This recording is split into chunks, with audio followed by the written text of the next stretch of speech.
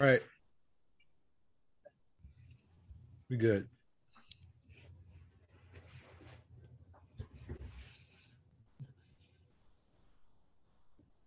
We good. We good. Who oh he's setting it off or you want me to set it off? Oh man, Oh, I'm yeah. sorry, man. It's all right. Well, man. First, hello to the panel, man, and hopefully everyone that is listening is doing well on today. We are Black Men Vent Two, the Black Men Vent Two podcast. Myself being Jonathan Davis, I go by Junebug, and my dad being Leon Davis Jr. And he goes by L Dog. And we pretty much take pride. We take true ownership in reshaping, reframing, and rebranding the Black man one episode at a time. Our slogan goes, Nashville, have you heard a Black man vent today? And we pretty much are taking the route of getting people to understand that we have a voice too. And not just the voice that you hear from your common African American celebrities, if you will, your Jay-Z's, your LeBrons, your Michael Jordans, but we're talking about your guys in the Walmart aisle. We're talking about the guys you see at work. We're talking about the guys that you pretty much mingle with just throughout your day, the regular middle class Black man, if you will. And pretty much we get into all types of different things. Depression, we've talked about grief, we've talked about marriage, we've talked about relationships. We're into our abuse season because Black men for 400 plus years have been abused. You guys are no stranger to the knowledge behind that as much as I am in terms of slavery, in terms of civil rights movement, just being suppressed from then to now. So we get into all of that. And again, we are the Black Men Vent Two podcast. And we just truly love serving our Black community, but as well making sure that we get the knowledge of the culture and the knowledge of what Black men need to talk about and how they need to get these things off their chest to succeed in life. Yes. Thank you, Jonathan. Langley, you want to go next? Yes, guys, welcome back. This is the Casual Word and Casual Word Radio, where we continue our endeavor to change the world one word at a time. I'm Langley Shazer, and it's just a thrill to be here. It's an honor and a privilege. The Casual Word Radio is simply to help others become empowered by hearing the stories, testimonies, and the triumphs of the people who are on the path, but also to recognize that we are all going through something and we are all dealing with different types of oppression, depressions, and different types of discriminations, whether they're internal or external. And we just want to be able to not only shed light on that, to let somebody else know that they're not alone in what they're going through, but also to highlight the triumph and the conquering over those trials and tribulations so that other people can be encouraged as well. I'm just thankful to be here. I'm thankful to have already been on both of these platforms. So this is a very exciting opportunity for all of us, I believe. It's definitely been wonderful to learn and engage and have the type of dialogue that you guys are getting ready to experience in other occasions with these gentlemen. So thank you guys again for having me. Yes, thank you, Langley. Good morning, good afternoon, and good evening, ladies and gentlemen. Welcome to the Relationship Stuff 101 podcast. I'm your host, Shahir Henderson. We are all here gathered today on this Saturday, January 22nd, 2021. Relationship Stuff 101 is basically like what you see here, building relationships, growing relationships, and making relationships stronger each day through each occasion and through each interaction. The conversation piece that we actually have today is a very serious conversation which affects and can defect relationships in many different ways. So we're hoping today that this panel that you guys are about to witness can change someone's idea or ideals of why men don't speak out when it comes to emotions and what men do or what men can do in order to express themselves greatly, or if they feel as though they can't express themselves correctly. So with that said, I want to throw something out there real quick just to get the conversation started, if y'all don't mind, gentlemen. I was doing a little research and I ran into something called the 10 Commandments of Masculinity. I don't know if any of y'all ever heard of that. Mm-hmm. So as we go on, I'm going to throw one out there and then we'll just flow into the conversations that y'all have off the one that I throw out there. The first one was thou shalt be a self-made man. Now, I can agree with that. Thou shalt be a self-made man. We all are self-made men here today. So that cannot actually be seen as abuse. But do y'all think that can turn into an abusive statement? Yeah, you want to go jump in, Junebug? I was. You said so. Let me just reiterate your question. So you said that thou shalt be a self-made man, and you're asking, if you will, could that be abusive or be received as abuse? Yes. Could that somehow turn into an abusive statement? I'm gonna take the left road and say no, and the only reason why I'm saying no is because first off, when we're talking on these podcasts and stuff, everything is opinionated. Everything is based off of your perception. So to everyone that is listening, this is just my opinion, my perception of how I see it. When I think of self-made, I'm thinking of original. I'm thinking of authentic. I'm thinking of generic. You have a red bag of Doritos and a blue bag of Doritos, but the red bag of Doritos don't taste like the blue bag of Doritos. They have their own originality. Yes. See what I'm saying? So when I think of a self-made man, I'm thinking of someone, and I'm taking that in context to be yourself, like to be, no matter, knowing that there are other Black people out here, there are other Black men out here, you're still your own man in your own way, doing your own thing for your own life. If that makes sense. You're the blue bag of Doritos compared to the other 100 flavors of Doritos, us being Black men in this culture. So I wouldn't personally take it as abuse. I would just more so take it as a charge, if you will, as a man, to continue to find how I'm self-made, find my purpose, find, my reason, my will, find my spiritual guidance, whatever that may be and however that may look. But that's probably how I would receive that statement. Yes, that's a great way of looking at it. I definitely can agree with that. With that not being self-made, once again, we're all making ourselves into something greater. Mm-hmm. So that first commandment, if they want to say, is something that we can look at and say, well, that's something that we can take, under oath, as something that we can push out to more men because that's basically what we all are here to do, is to push men to be greater, is to push men to be self-made. So, you have something, Lang? Yeah, I was actually going to not so much take the right side of the road, but I think it stands to reason that we should also make sure that we understand the context of self-made, because there is an entrepreneurial self-made, right? We're talking about, are you self-made in terms of starting your own business, becoming your own boss? Or are we talking about self-made in terms of just becoming the best version of yourself? And the reason why that's important is because there is still, to Junebug's point about the red and blue bag, right? There's an originality, there is an authenticity to us. However, there is still a social construct which we must confine ourselves to. And so being self-made, for example, if you are a self-made dope boy, well, yes, that can turn into an abusive set of circumstances, right? So and again, that's maybe an extreme example, but we have to understand that the potential to turn anything into abusive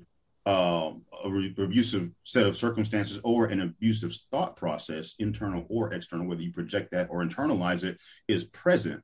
But it does take a certain level of self-awareness in that self-made avenue to say, okay, in being self-made, I'm going to be the best, most positive version of myself, and the things that I'm going to do are going to be positive for the community. Yeah. Right. You know what? And I like the way you went, and I want to kind of come right in the middle, man. And I was thinking that when you talk about self-made, you're talking about, like Junebug said, originality. But then what you said also, Lang, you talking about how that could produce abusiveness, the way you construct and go forward with your self-made person in whichever avenue you decide you're self-made in the entrepreneurial self-made man, or the self-made man being a better man, that can become abusive, man, if we allow it to. And that's what I want to say, if we allow it to. Because what'll happen, man, is that we'll try to live up to an expectation of what was put into this self-made man. Because at the end of the day, everybody needs help. Even if you're a self-made man, somebody had to help you become that man. So then once they help me become that man, then I can't still try to live up to those expectations, because now I'm my self-made man. You know what I'm saying? So then that's how it can become abusive, man, when I'm still trying to live up to some of the things that you've been put into me. But now you've made me, so let me be me. You know what I'm saying? So sometimes I think that's even for us on the outside world, even like raising children, man. My son, he's his own man now. I love him. I still try to input in him, but I can't input in him now like I was when he was growing up. When he was growing up, I was able to input it into him because I was in the molding stage, like the pot on the wheel. But now he's his own piece of clay. Whatever that piece turns out to be, that's what he is. You know what I'm saying? Yes. No, that's beautiful. And I do want to echo that just for one moment, because it got me thinking about cycles, right? And I was thinking that, when you become this self-made person, are you going to forget that someone helped you as well? Right. And so you could project a negative image onto other people, if you forget that someone was there holding your hand, someone was there helping you, someone was there teaching you, someone was there mentoring you. In terms of abuse, to answer Shai's question, the potential for abuse is there if you take that once you have attained whatever level of success that you're chasing, and then you put unacceptable and unfair expectations on other people. Yes. Right. Yes. I can definitely agree with that. Unfair expectations of expecting that somebody should be something that they're not. Hold on, my battery. Plug my laptop up. It's dying over here. All right. So with that right there, not really be. It's almost like a up and down type of cycle with that first one. The second one though is what we're here for today. Thou shalt not feel.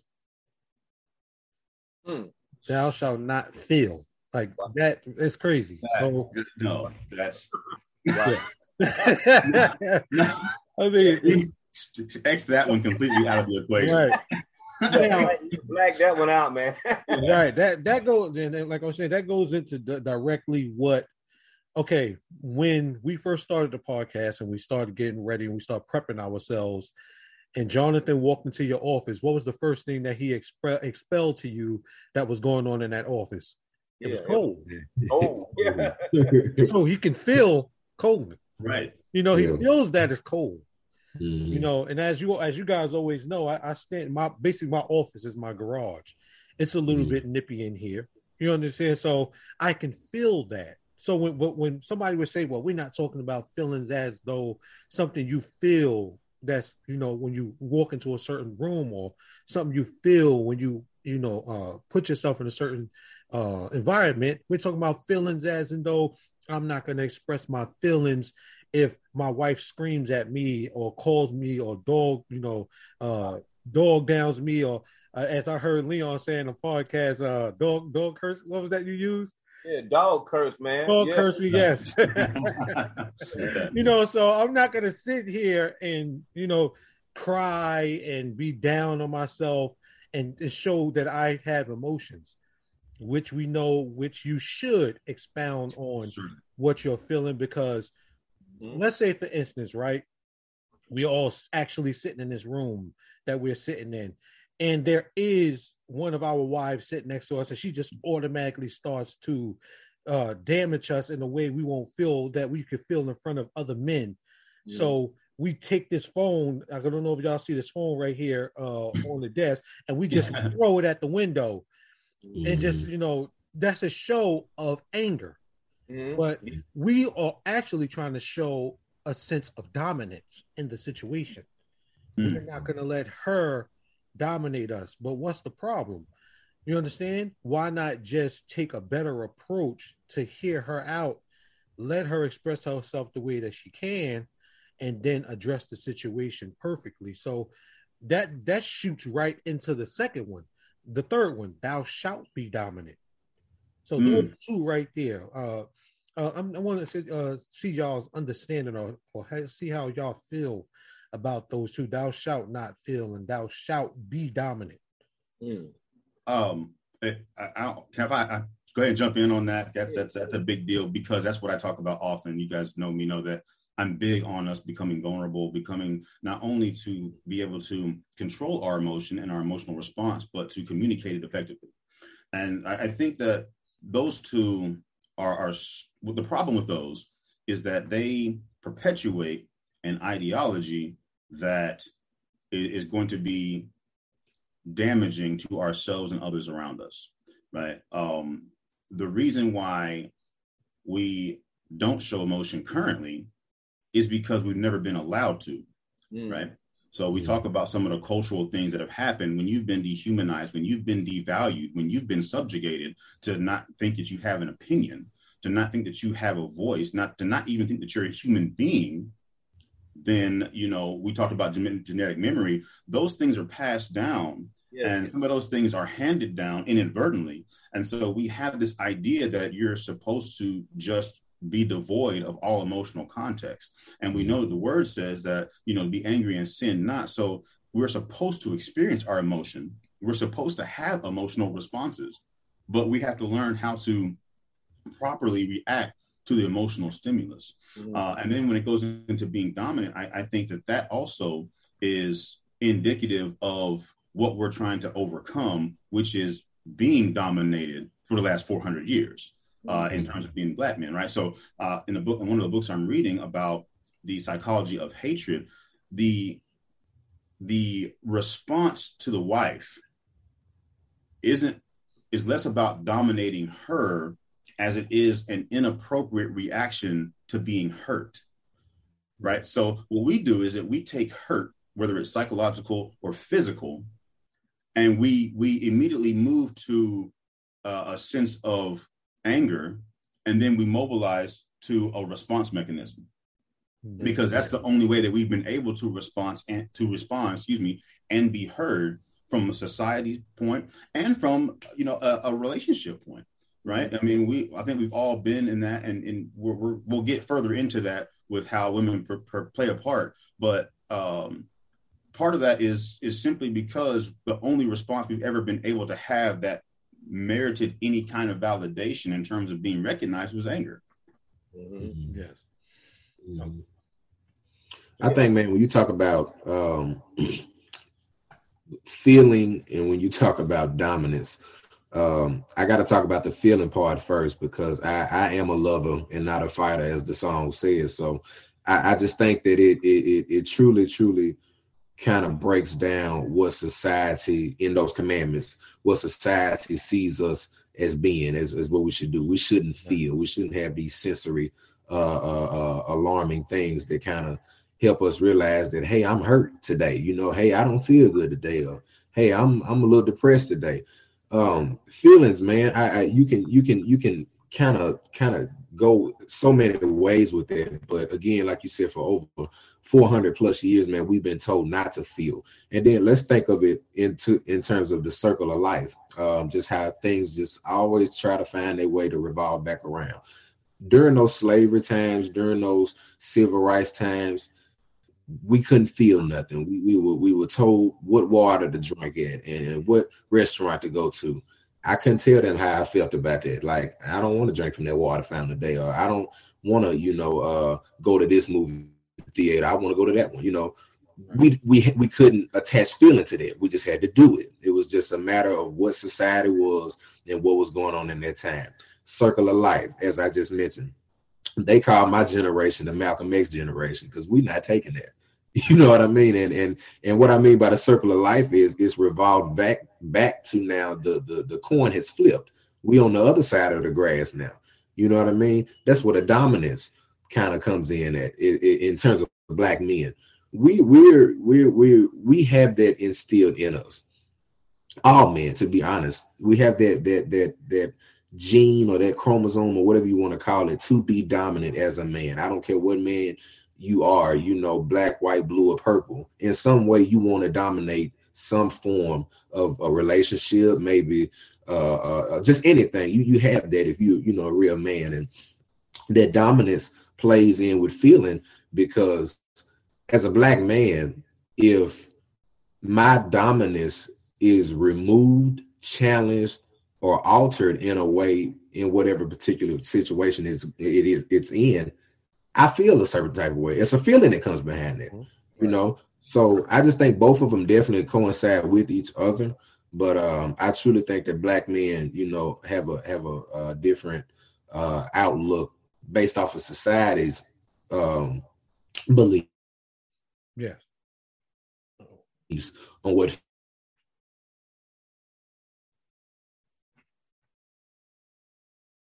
what I want to inject, man, is that what Langley was saying, I think is so important, man, is that when we're dealing with these feelings, the way we feel, we have to find effective ways to communicate that, man. And I found out that communication, man, like in my marriage, is one of the best things that helped me mature to a greater level in life, man, because I have a wife, man, that demands communication. She demands it, man. And I'm appreciative of that because she's made me a better person. But like Junebug said, it's something in us. Well, there's something in us that God made us men. He made us men, and he made us to lead. Every man wants to lead something. He wants to. He might not say it, but he wants to lead something. So when your leadership is challenged, then that's when the problem comes in. Are you challenging my leadership? You challenging, like I said, my dominance. You challenging what I was really born to do, what I was made to do. You're challenging that. And that's what happened to black men in society. The other cultures won't let us be leaders that we are. So then when we start leading our community, then we're acting out in a way that they don't like. They don't like the way we acting out. Like Jim Book said, they don't like the Malcolm X approach. They don't even like the Dr. Martin Luther King approach, because he's trying to encourage black men to be black men. You know what I'm saying? Even in a nonviolent way, he's still trying to challenge you to be a man. You know what I'm saying? And that's what it's all about. So then I was reading something just this week, man, about abuse. And one of the things that we see that we're going to act out in either one or two ways, man. Either we're going to explode or we're going to implode. So what you're seeing now is you saw back in Depression time, Civil Rights time, even before slavery time and all that, you saw a lot of black men imploding because they were self-destructing on the inside because they couldn't act out because they thought they were going to be lynched, killed, or whatever. But now you're seeing explosion because when people get challenged, when their manhood gets challenged, they explode. And that's what we are. But we have to try to find, man, community, positive ways to communicate our feelings. I think that's one of the big things, man. Without getting ourselves into a place where we can't come back from. You know what I'm saying? Yes. So is it safe to say that when we look at dominance, if it's used in a way to control a situation without trying to outdo, how I'm trying to say this, if it's looked at in a way to control the situation without belittling or downplaying the ones around you, but to build them up as well, you're not dominating in the sense of making everyone feel smaller, but dominate in the sense of making everyone feel great as well. Like we look at Michael Jordan. Michael Jordan, we know, dominated the Chicago Bulls team. He took over. But Scottie Pippen, if you ask Scottie Pippen, do you feel like Michael Jordan, belittled you or made you feel less of a player? No, I feel like, he brought me on and did things to make me feel like a better player. Now, if you was to ask Kwame Brown, did Michael Jordan make you feel less of a person? He's going to have a different, different outlook on things and a different way of looking at things because Michael Jordan did belittle him and talk down to him and made him feel less of a man. So I think the dominance conversation, when we look at it as, yes, I want to dominate my podcast. I want it to be the greatest thing, that it can be.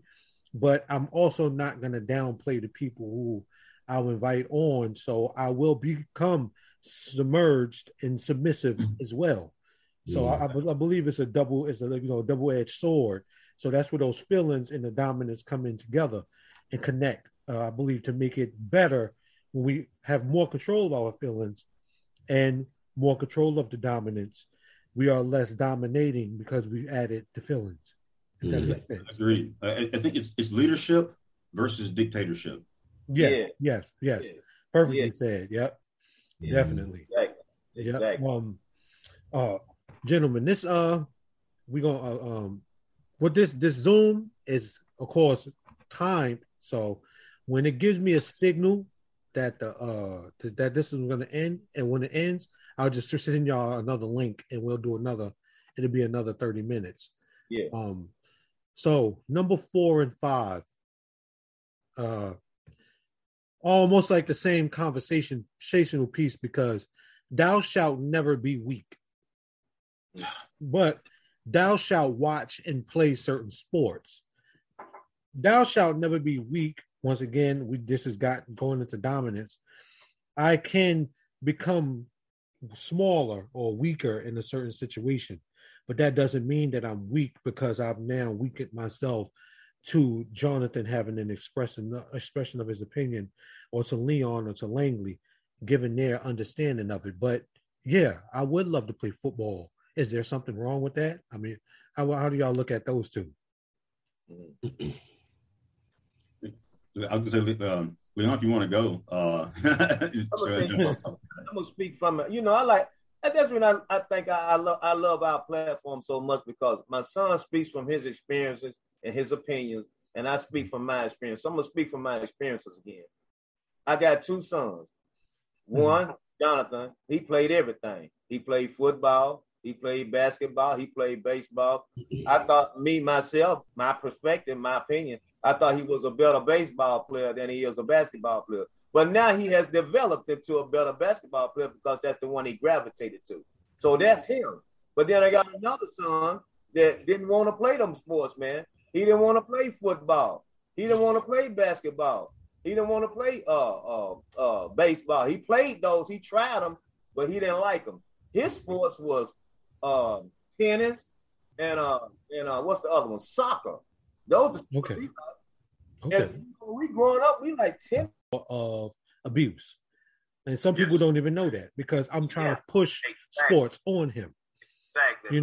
Through my own expression of what I feel you should do. No, you're a baseball player. That's what you do. You play baseball, and now he looks at himself like, but I really don't want to do that. I really don't want to play baseball. So Daddy is pushing that on me. So when he does play baseball, every time he's at bat, or every time he goes up to bat, it's not going to be his, desire. It's going to be my desire that's up there at bat. So he's not going to be fully into it. Now let's expound on that a little bit more. So he strikes out. Then I'll pull him to the side in the dugout, and I say, "You always do things. This is what you do. This is baseball. This is for you." And his team is looking at him, and I'm downing him. And then next thing you know, he goes out there and he gets emotional. He cries. I pull him to the side, and I'm giving him more damage. So true. You see, because I'm looking at my dreams for him, and I'm not expecting his dreams. I'm just expounding mines on top of him, and that becomes an issue. Yeah, and that speaks to what we were just talking about. That's when dominance becomes abusive. Yeah. Right? Yeah. And all the time we don't realize that we are, and I speak from personal experience, we're trying to live vicariously through the talents of our kids. Yes. And so because we didn't make it, or something happened that was unfortunate in our proposed careers as athletes, specifically as athletes, now we see talent, we see opportunities. So now we're trying to push that dream deferred onto someone else. And that also speaks to the first part of those 2 commandments, right? You said 4 and 5. So if we allow them to pick their own path, we think we're being weak. That's the difference between being submissive and being under subjection, right? I'm being submissive to what you want for your life. It's not weakness, it's understanding. And we have to do a better job of being understanding, right? And now when it comes to sports in particular, I grew up in a household where my parents said, even though I did have those types of things happen with sports in my childhood, with, you know, really being pressed to do stuff that I wasn't sure I was really going to want to pursue. But I did grow up in a household where it was, you don't have to play sports, but you have to do something, right? So it had to be, you know, there was some band, choir, or chess, the debate team, whatever. So I'm thankful for that, because that does allow you to be able to expand your horizons and do some other things. But specifically, we're talking about sports.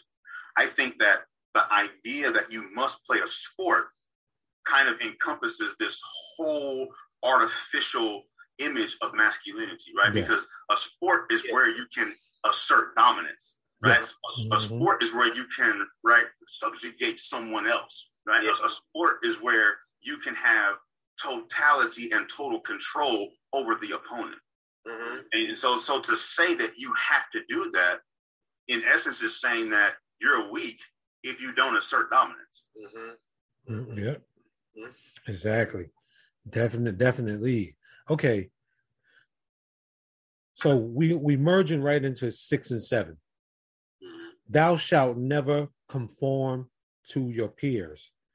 Thou shalt lead and often subjugate women. Now, do we want to take each of those apart, or are we going to keep them together?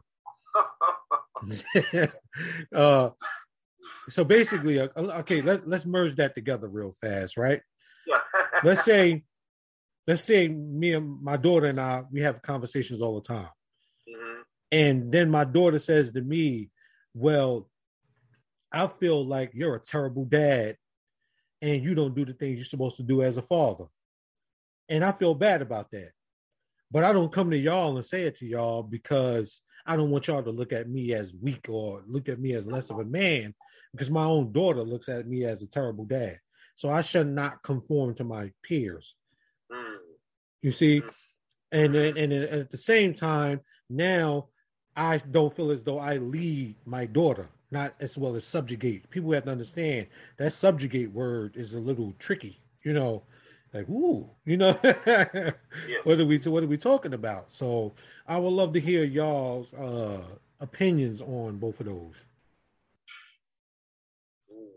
Look, yeah, I mean, you know, I want you to jump in on that, man. Y'all saw me, so because we because I'm it's like I'm processing it really to try to figure out what avenue I want to go back. Give me the commandments one more time, just cut and dry. Thou shalt not conform to your peers, and thou shalt lead and often subjugate women. And then I feel like just for the audience, could you, and even myself to be honest, could you give a definition of subjugate? Because I think everybody may have their own, you know. Okay. Let's say me and my wife walking down the street. I love to do analogies. Y'all know me. And she wants to go inside of Walmart. Well, she wants to go inside of a convenience store or inside of a store to buy something from the store. And I say, no, we're heading to Walmart. That's where we're going. Whatever you're saying right now doesn't matter. So just sit there, be quiet, be a woman as I walk on and we go together. So basically, I am basically dehumanizing her in some sort of way. That's what subjugate, you know, if I'm expressing that a little bit more. Langley can give a little bit more on that. That subjugate. It's control. It's control, right? Yes. And it's unconditional control. And what I mean by that is, no matter what is happening, no matter what they say, no matter what the situation is, you are never going to relinquish the control of the relationship to anybody else. Yes, right. I appreciate that, and the reason why I asked is because how often do we see that, right? How often do we see a lot? You know, even in our Black Man Vent 2, we ventured on abuse. We're talking about abuse, and when you talk about abuse, domestic violence is a form of what we just mentioned, and it's strange to see how certain peer pressures can often lead to those type of actions. And I mean, peer pressure in terms of abuse can come from anywhere. You can, you know, it's so much that revolving around our world, man. That's kind of captivating our minds in a wrong way. And we're talking about music. We're talking about just the entertainment industry. We're talking about maybe stuff at your job. A lot of things that may influence those peer pressures to be pushed more to where when you're facing a leadership role, the peer pressure behind it pushes you more in a dictative mindset instead of an actual leadership mindset. Yes. And then I honestly think there's a difference between leadership and control. I think leadership, you have a certain type of control that can be aided by those that you're leading. Yeah. But I think control is viewed as your own dominant way of controlling whatever the situation is without the aid of anybody at any point at any time. Leadership, you know, we've seen it just on many different platforms. In order for you to lead, we've heard this cliche, you must have learned how to follow. You know, and I agree with that cliche 110%. In order for you to know how to lead, you must at some point in your life have known how to follow. And I think Langley was talking about this before. When you think about everybody as humans, we're really a product of perception of like he was saying, how people may see us and whatnot. So, you know, in some cases where people may look at me, for example, as a leader in my community or as a leader in my generation, I think you got to feel that in yourself. Yes. You know, you got to feel that. And it goes back to those peer pressures I was mentioning. Peer pressure, man, can hit you so hard to where people on the outside are seeing for you in terms of what they think your purpose may be and whatnot. You may not see that in yourself. You know, so the leadership that others may think you may possess, you may not see that. And it's just those emotions, they kind of snowball into traumas, and then you start dealing with depressions, and you got all these anxieties, and then that pretty much builds the black men that we walk by in Walmart, we walk by at the gas station, we walk by, you know, in these restaurants. And I just think that's important to understand that there's a difference between leadership and control. When you're able to balance the two with those peer pressures, they kind of, you know, just kind of gets you where you need to go. Yeah. And if I could just go ahead and just piggyback right off of that, because there's two things that you mentioned that I really want to talk about briefly, is the importance of recognizing our role in the abuse of Black women. Because a lot of what I've heard in these commandments lead us to this unfair and unrelenting abuse of the Black woman. Right, the subjugation, the Shai's analogy about getting upset. Right, what was our first reaction? Violence toward a Black woman. Yeah. Right. That was the first reaction. I'm going to get mad and I'm going to show you who's boss. Right. Yeah. So a lot of what we're talking about, and a lot of reason why these commandments and the traditional definition of masculinity is in error as it stands, is because we should not be abusing anyone first and foremost, but especially as Black men. You know, we are abusing our Black woman, and we've got to acknowledge, right, take accountability, but also reshape how we think about those relationships, because the Black woman, in particular, is just as dehumanized. They are just as devalued as we have been, and even more so because now we're doing it too. So it's been an exponential multiplication of abuse that we're facing, because now we're taking that abuse, we're internalizing that abuse, and then we are projecting that abuse on our Black woman. And so I do want to mention that because I think it's imperative that as we have these discussions about Black men and our abuse and the things that we deal with, I think one thing that we always have to remember is that we are doing ourselves and our Black women and our Black children a disservice because we are not allowing ourselves to understand how to take these traumas and take these things and to use them to become better versions of ourselves. Yeah. And then the other thing I want to touch on is what you said about leadership. To Shai's point about to conforming, right? What does the word say? Right? Do not conform to this world, but be transformed by the renewing of your mind. Yeah. Right? So it depends on what you're conforming to. Right. You know, if it's the peer pressure to be violent, if it's the peer pressure to subjugate, if it's the peer pressure to assert dominance, if it's the peer pressure to be a totalitarian, well, then no, you shouldn't conform. But if you are around a group of men like yourselves or people in my morning call or whatever, and it's a bunch of entrepreneurs and a bunch of people who are doing great things and a bunch of people who are trying to show you how to become better, well, you certainly should conform, because that's going to be a circle of influence that's going to help you become better. Yeah. So I do want to make that distinction that the problem with some of these commandments is that they are generalizations without context. And so you can't say don't conform when there are things that you should conform to. Yes. Mm-hmm. Mm-hmm.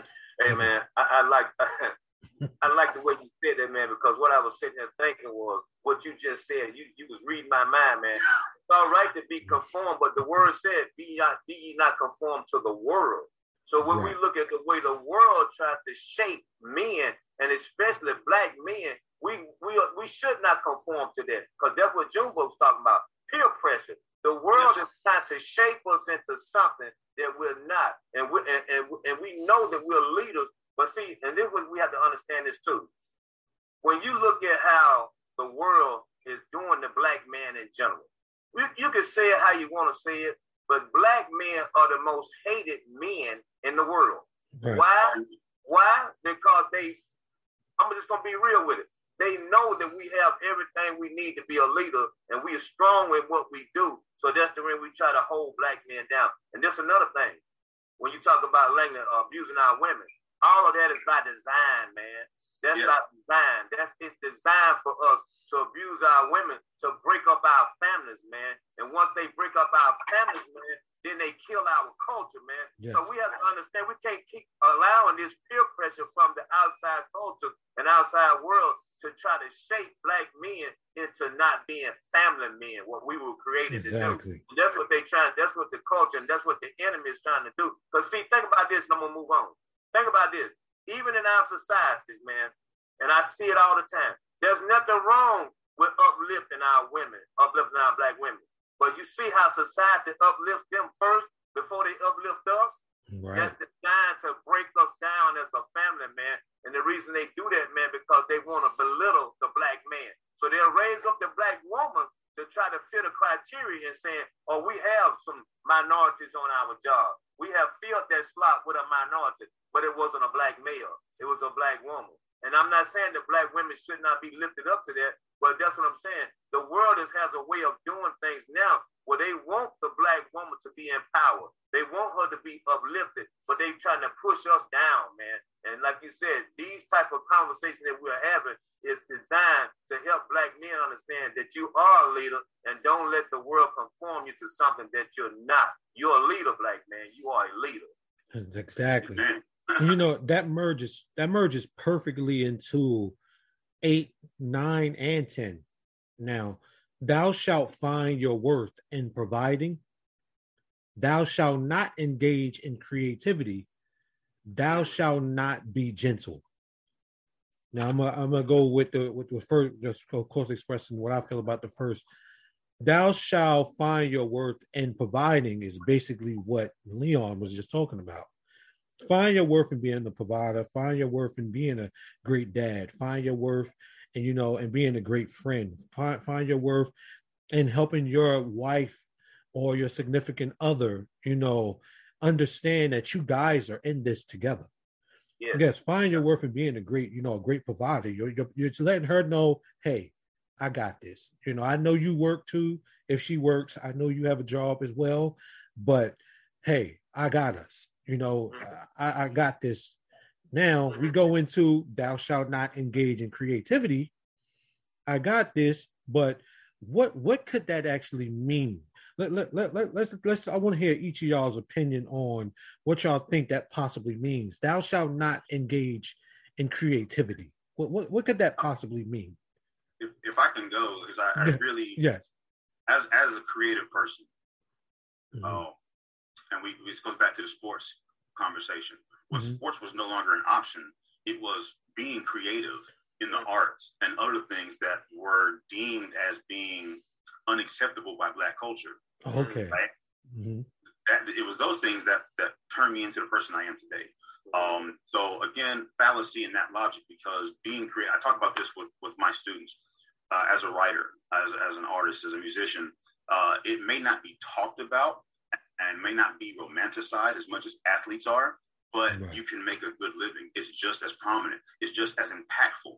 And so, we definitely want to dispel that, because creativity can also span a multitude of things. You can be creative in how you provide, right? You can be creative in your entrepreneurial ventures, right? In fact, being creative is how you're going to become successful. So I definitely want to dispel that. But the thing that I really want to touch on was the first part. And read that to me again about 8. Thou shalt find your worth in providing. So we're talking about abuse. And what I want to caution people with, anybody who's going to be listening, is the potential for abuse internally by attaching your identity to those aspects, right? Right. A lot of times, I know when I went through my divorce, a lot of the toxicity that I experienced internally was because I attached my identity to my marriage. Come on, man. Right? I attached my identity to what the church would have me believe is the right thing to do. We talk about conforming. You attach your identity to what everybody else is doing. And then that's the potential for abuse internally, because yes, you should find joy in that. You should find peace in being a provider. But if you attach your identity to those things, what ends up happening? The moment you lose your job, you can no longer provide. Now what? Now you're perceived as weak. Now you get upset. Now we have anger. Now we have physical abuse. You see how the cycle works? Yes, man. And see, that's what I was talking about earlier, man. All of this stuff, man, is by design, man. You know what I'm saying? We have to understand, man, that it's a war of the mind, man. And when I think about this, man, I've been reading a lot of stuff on the mental, man.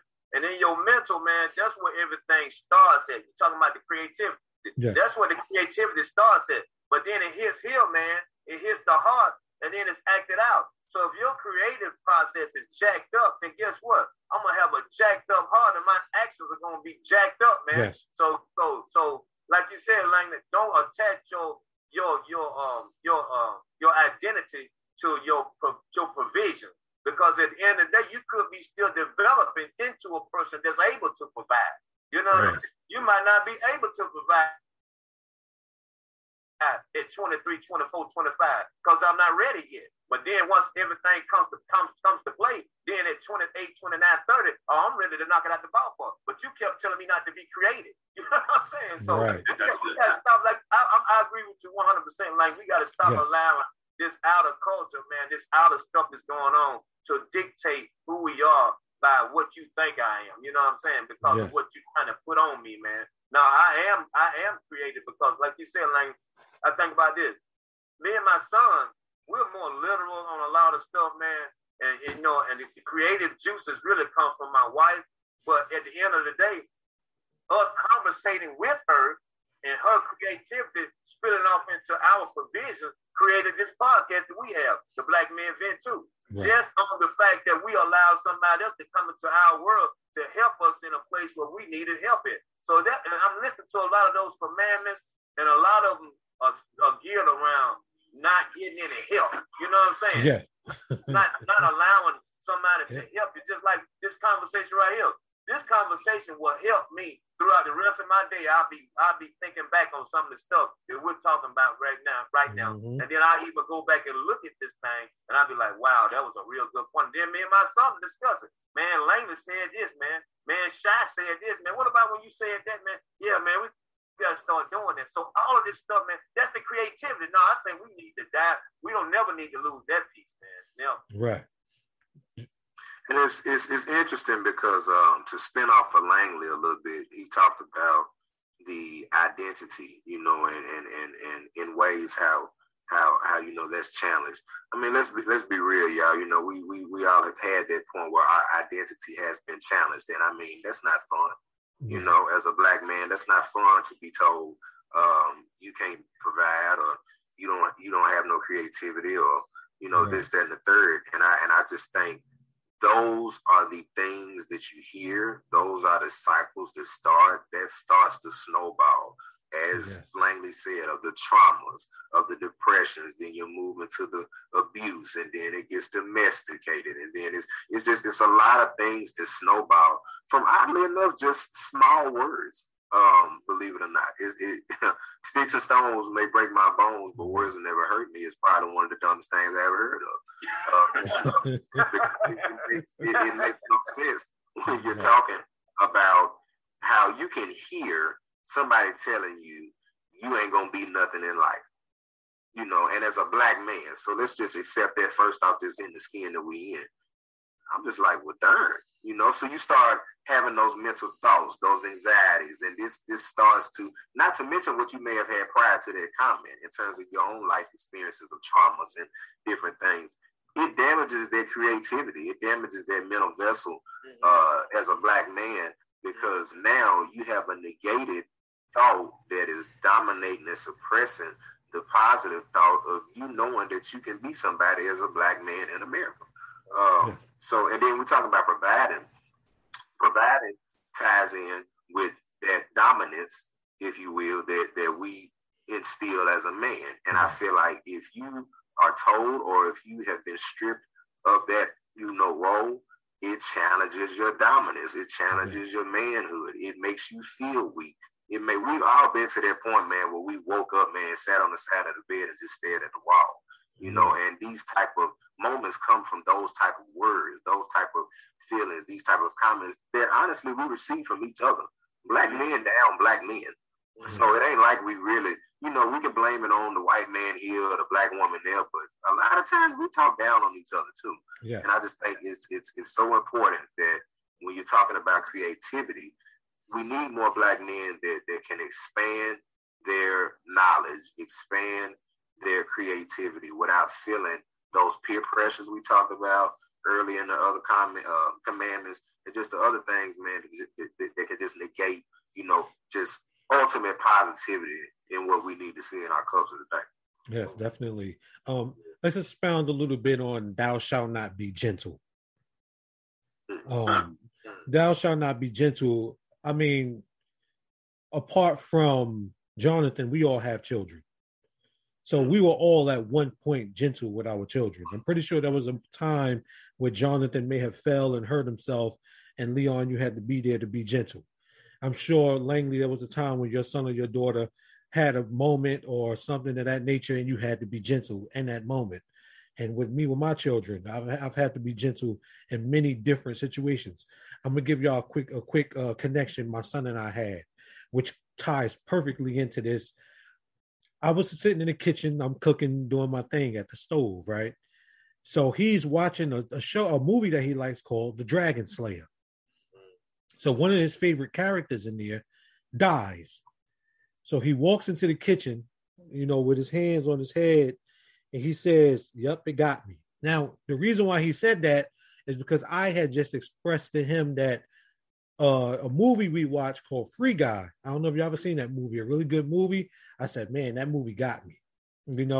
It had me really in my, really emotional. I'm like, wow, that movie got me, So he came in the kitchen and he was holding his head and he just put his hands over his eyes. He was like, yep, it got me. Yep. So he's standing by the sink. I don't know what's going on. He's standing by the sink. I'm continuing to do my thing at the stove. Yeah. Then all of a sudden he starts sniffling and he takes his hands away and he's crying and still shaking his head like this. And now This is what I said to him. Now my wife said, why did you say that to him? I asked him, I said, are you crying? Now I didn't say in the sense of I'm about to start dogging him as in you're crying, don't cry. I was like, are you crying in the sense of this is what I see? Now I understand the situation. So this is what I did, y'all. I froze. I was like, in between, it's just a cartoon. In between, wait a minute. I better not say that because he's expressing an emotion right now. And I don't want to just say, hey, that's just a cartoon, because that's the sense of saying your emotions don't matter. Right. Because to him, it's not just a cartoon character. Right. It's his favorite cartoon character. Right. So I said, I'm going to give you a minute. I tapped him on the shoulder. I rubbed his head up, said, I'm going to give you a minute. So he just kept shaking his head, let the tears flow. And he started expressing how the situation made him cry. So I said, it's okay to cry, son. You know, it's okay when our favorite heroes die and when, you know, things happen. And I showed him a scene in The Lion King. Remember when Mufasa died? I said, that made me cry as a, you know, when I was younger. Hey, that hurt. That hurt. Yes, me. Mufasa hurt, you know. You know, so I just sat there and he just said, you know, I let him have his moment. And I talked to him a little bit more. And I said, it's okay, you know, that you feel that way. You know, just go ahead and let it all out. You know, he really started to bawl at that point. And I held him for a little bit. And I just let him have his moment. Now, many women would express is you should have talked to him more. Now, I want to help everybody understand something. Sometimes when somebody is having a moment, it's okay to let them be in that moment and cry. It's okay because what they're doing is they're recycling everything in their head. You don't want to keep communicating with them and expressing and throwing your opinions on them because you're indirectly pulling them away from their moment. So I let him have it. Then after he was, you know, wiped his tears and looked at me and smiled and hugged me again, he just looked at me and said, man, that was one of the best movies I ever saw, you know. And we laughed together. And I said, yes. And I said, you'll see many great movies. You'll have many great things that'll make you want to express yourself and express this sadness. And it's okay. It's all right. Then I took a step back and I said, I'm proud of myself because what I was going to say would have definitely took this conversation in another route. Right. And it would have made him walk out of the kitchen. It would have made him walk out of the kitchen and really feel bad as he probably would have went in his bedroom and had that moment alone.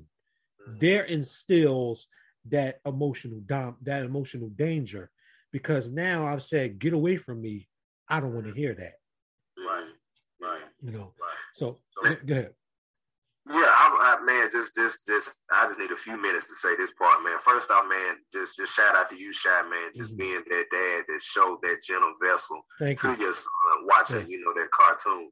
I got a quick example that I give because my mom and dad, they showed me that same experience, man. And the date is finna come back around next week. But when Kobe Bryant died, man, look. Anybody that know me, man, that hurt. I was the kid in middle school that was yelling Kobe when I was throwing paper trash in the trash can and getting in trouble and you know and getting time out. I was that kid.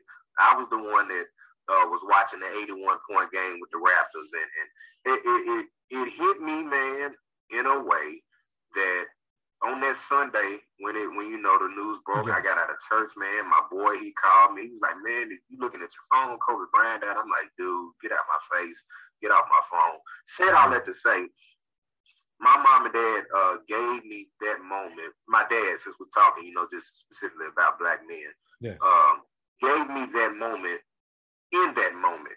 You know what I mean? Gave me that time to be gentle with my emotions, gentle with myself.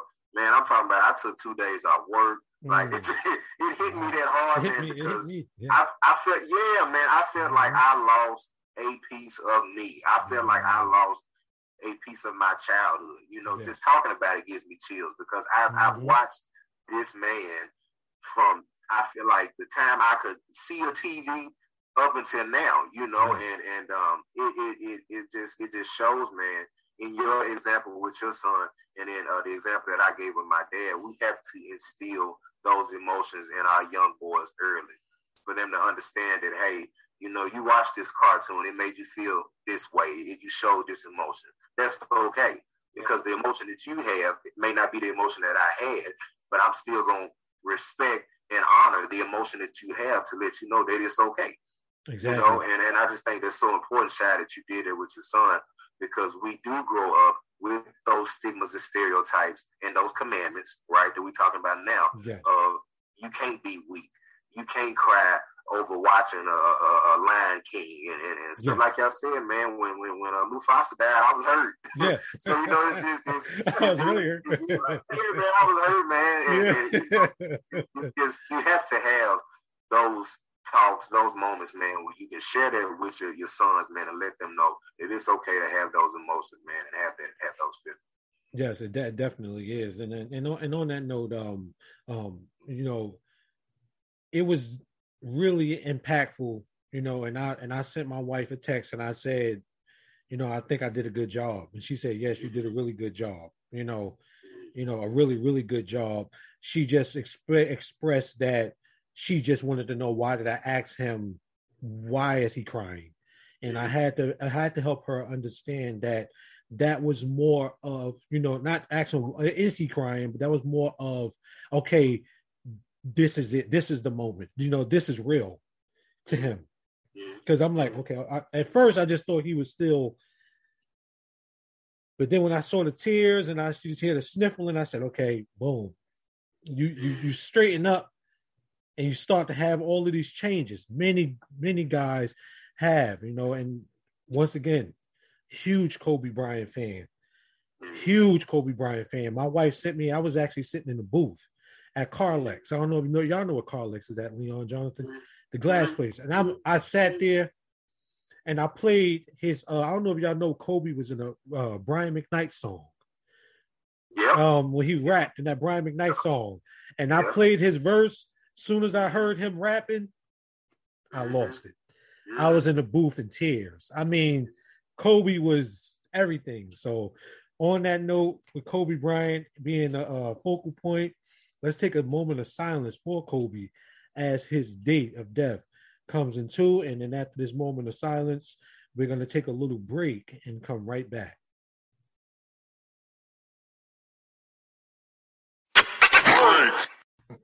If I see...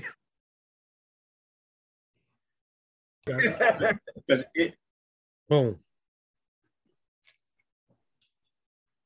Hey, what's going on, guys? We're just finishing up. Thank everybody for that moment of silence, by the way. Shai, thank you for allowing us the opportunity to do that.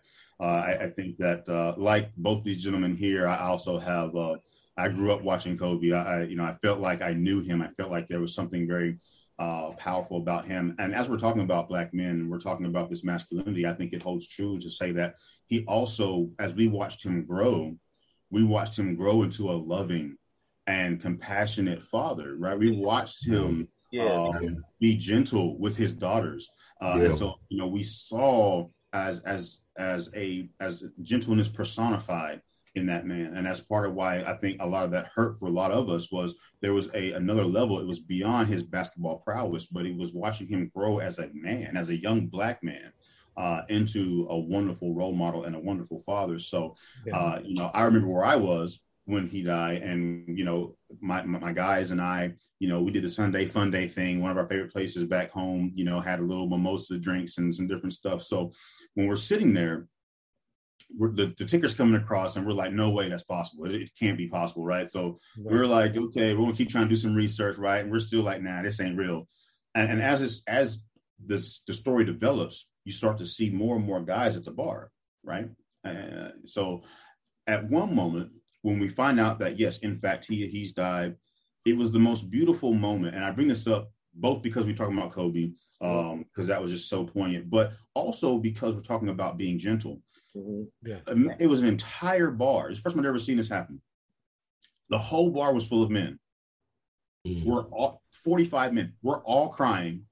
Of course, you know, we took a couple shots, you know, rest in peace, Kobe, but complete strangers, black, white, whatever, all men, complete, hugging each other, consoling one another, being gentle, right? It was one of the most beautiful moments in the truest form of masculinity and understanding that I'd ever seen. And so I say that because it's important to recognize that we have the capacity to do so. Another reason why I think those commandments are, you know, fallacious, to say the least, is because, you know, we should be gentle. And then I want to talk about briefly the Mufasa. Yes. Man, you said that, and I was like, oh, that's so good. Not only are we talking about being able to invoke those emotions and being able to process those emotions, as you gentlemen have stated, and being able to cry, but the thing that I thought about after I was processing just the thought about remembering where I was when Mufasa died and how I cried about it too, was Mufasa represented the male that we are all talking about trying to be.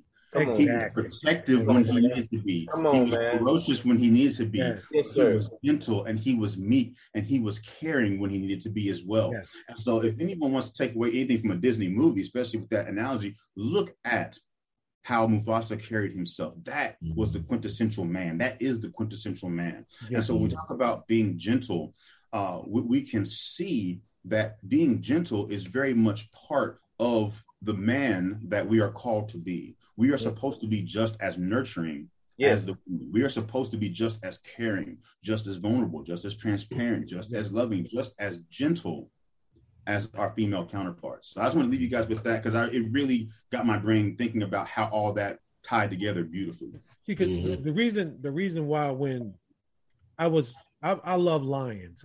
Y'all probably don't know that about me. I associate myself with the lion, if you would per se. And I don't know if I said this to one of y'all before, because the lion, if you look at the lion, the male lion, like you're saying, in his pride, he's usually calm, he's chilling, and he's not expressing no dominance at a certain point. But if he does need to, he understands there's a time I need to, and there's a time I don't. You know, and I let my wife go out and do what she got to do and find our food.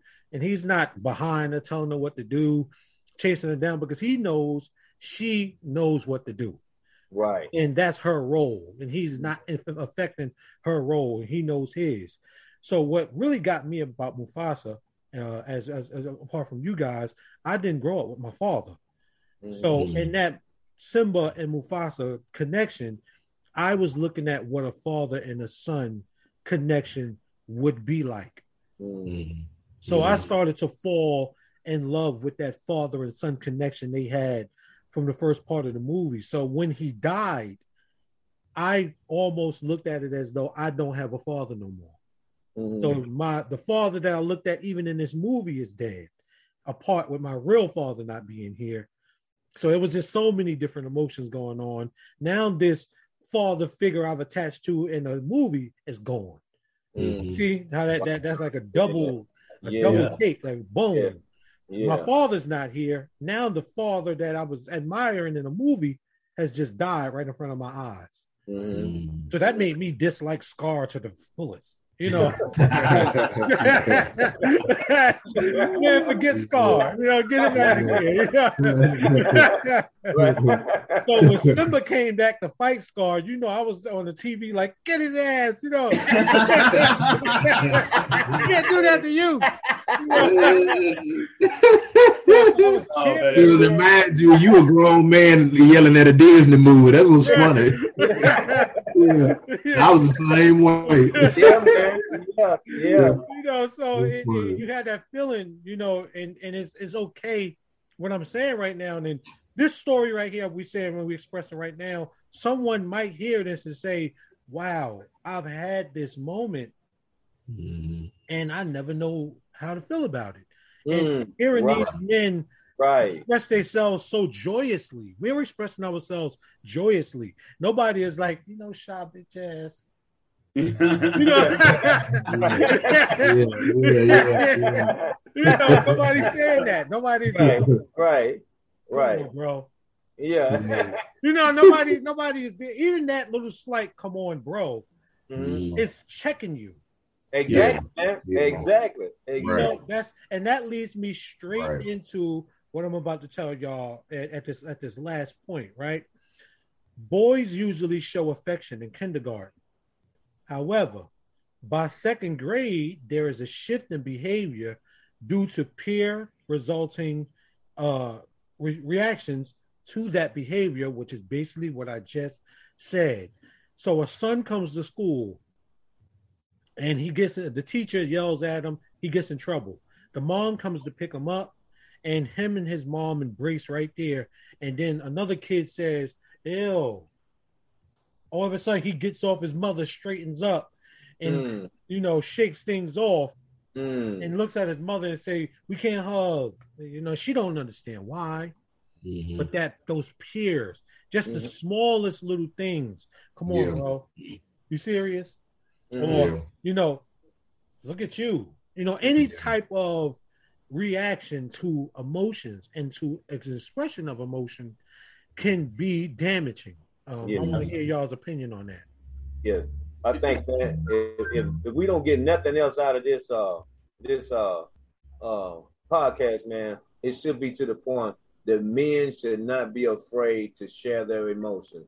Yeah, you might have to find a space to share them in, but understand that you need to share your emotion, because when you allow them to be pent up, again, what I was talking about earlier, either you're going to explode or you're going to implode. But both of them can be negative when they are carried out. Yes. Absolutely. And I'm just going to echo what Leon had said earlier, Shai, what you were speaking to about the kindergarten to second grade transition is the programming that Leon speaks to specifically. Yeah. It's the programming to turn us into becoming emotionless. Right. Yeah. So true. And then just in general, kids are sponges. I think I mentioned that in one of the episodes that we had on BMVT, but they absorb everything, so from kindergarten to second grade, they may see one of their peers and the mom tried to give them a little smooch on the cheek or something like that, and they like, you mom, or something, and so naturally that little boy is going to absorb that exact same thing as he maturated from kindergarten to second grade. So I just think that's a testament to just know that kids see everything, they know, they watch everything, which makes our platforms important, because we're putting these episodes out now, 2, 4, 6, 8 years later, who's going to be listening to these archives, like what we got going on. So I just think, again, just what we're doing and how we're doing it caters to those type of moments and those type of vulnerable ages, if you will. All right. Leon and Jonathan, being respectable of you guys' time, I'm going to go ahead and get into some closing arguments. I'll go first if you guys don't mind.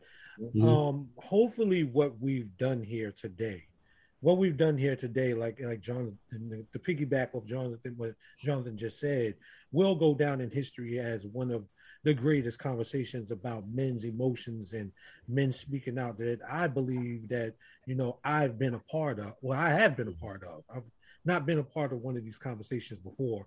And I believe this is a really great conversation that one day will change how people look at things and how people see things. Well, guys see things and look at things and take those things to go on to become better at who they are and to become better at the way that they look at life. So I want to thank all of you gentlemen for joining.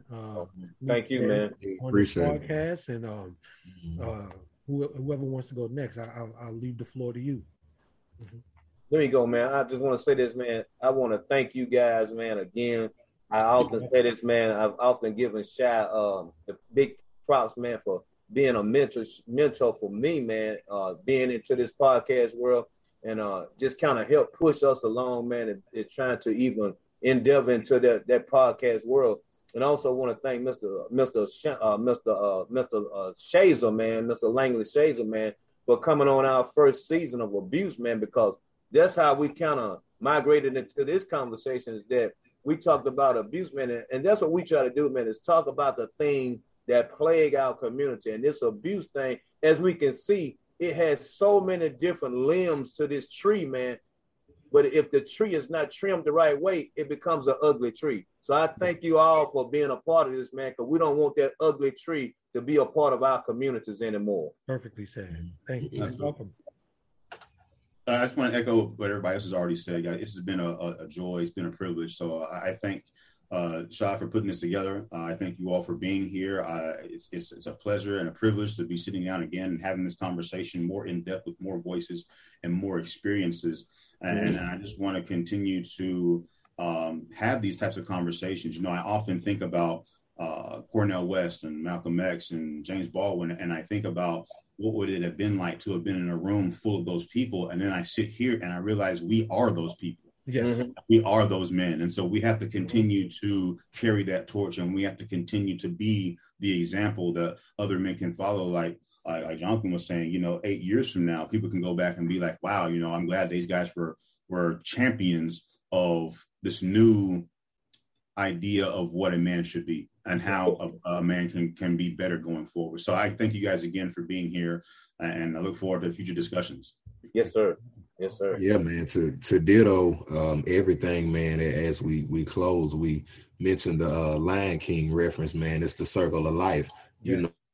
Just knowing that we had Malcolm X and we had Martin Luther Kings, and now we have certain people in certain positions of power and just certain areas that are those Black leaders and those Black activists that we learned about growing up. And like you said, we now have to take that torch. The circle of life being it revolves right back around now to it's our turn. And then the next generation comes around. And then, the circle of life keeps moving. So it's just important, fellas, man, that we essentially keep our foot on the gas pedal in terms of the service of our Black men. We may change gears in terms of the subjects, in terms of the topics and what we may discuss, but I think it's important, man, to be fully driven, man, on just making sure that we find a way to as we say on BMVT, to reshape, reframe, and rebrand the Black man one episode at a time. Yes. All right. So collectively, gentlemen, I want to thank you all again. As I close out, as I always do, with my understanding compared with you guys' understanding, we can always create a greater understanding, guys. And ladies and gentlemen, you have been listening to the Relationship Stuff 101 podcast. Langley. You guys, as always, let's change the way we think so we can change the way that we live. This is Casual Word Radio. All right. And as we always end, until next time we meet, it's a wrap. Black man, don't get trapped. All right. Catch y'all next time. Peace out.